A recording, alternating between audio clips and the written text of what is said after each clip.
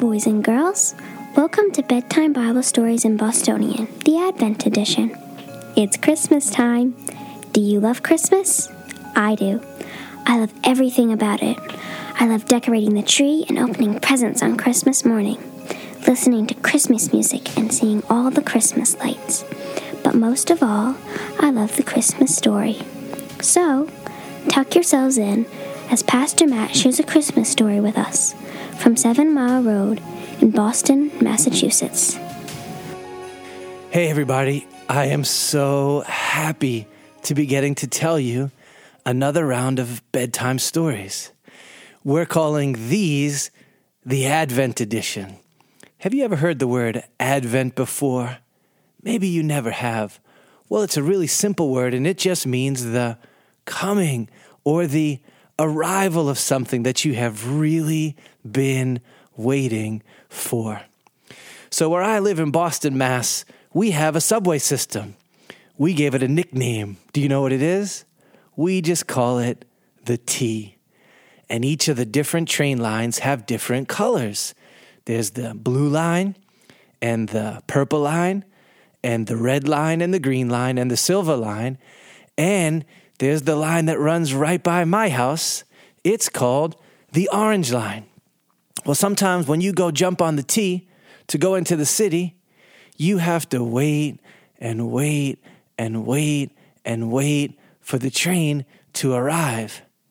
But then you hear a rumbling and you know, that's it. The train is coming. And when it pulls into the station wicked loud, you know this is the advent of the train.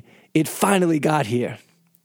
Or have you ever had a Friday night when it was icy cold outside and your dad or mom said, hey, who wants to watch a cartoon movie and have some popcorn? And you say, I do. And so you take a bag of popcorn and you put it in the microwave and you put the minutes on and you push start.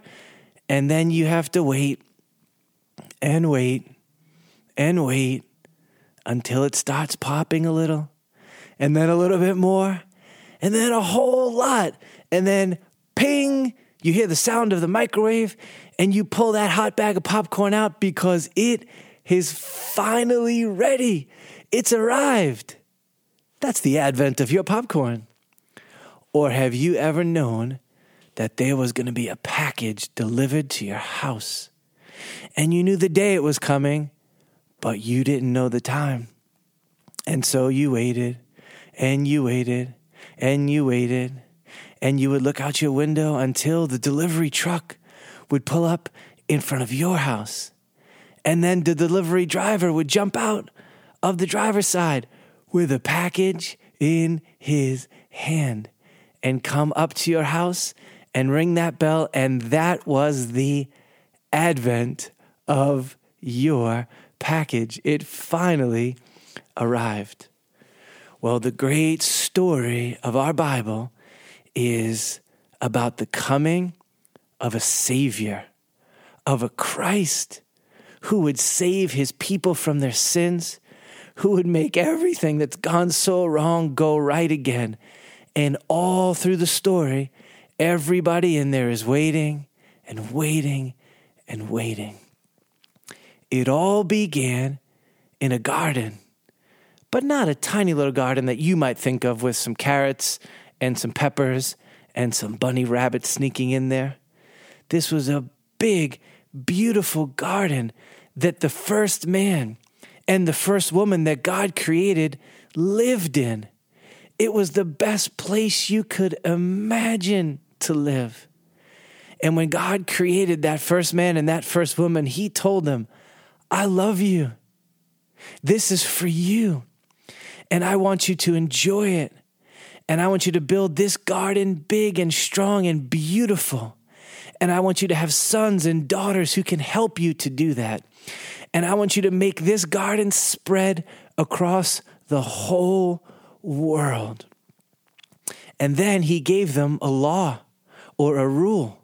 And he said, you can eat from the fruit of the trees everywhere in this whole garden, any of them, they're yours. Except you see this one tree, just this one, right here in the center, you got to trust me. This one is not for you to eat. In fact, if you eat of that fruit, things are going to go really, really bad. Well, one day a dragon, an enemy with ugly scales, snuck into that garden, and he told a lie to the woman. He said, "You can eat of the fruit of this tree. You don't have to listen to God. You don't have to trust God or obey him anymore. In fact, if you eat this fruit, you'll be like God." And she listened, and she ate the fruit, and so did the man who was with her. And in that moment, they committed what we call sin, and everything did fall apart. And just when we think the story is going to end, God comes, and he talks with them, and he brings them grace and a promise, and he says to them, one day you're going to have a son, and that son is not going to do what this man did. He is going to fight the dragon and his lies, and he is going to trust and obey God perfectly, and he is going to win a victory over sin for you. Here's how he said it: the seed of the woman, or a baby boy that she would give birth to, he would crush the head of the dragon. Well, when the first woman heard those words, she believed that promise, and she was waiting to have a baby boy because she thought, when I have a son, he will be the one that God promised to save us. And she had a baby boy, and then she realized pretty fast, oh, he's not the one. But she never stopped believing in the promise of the coming or the advent of a Savior. And neither did all the men and women of God.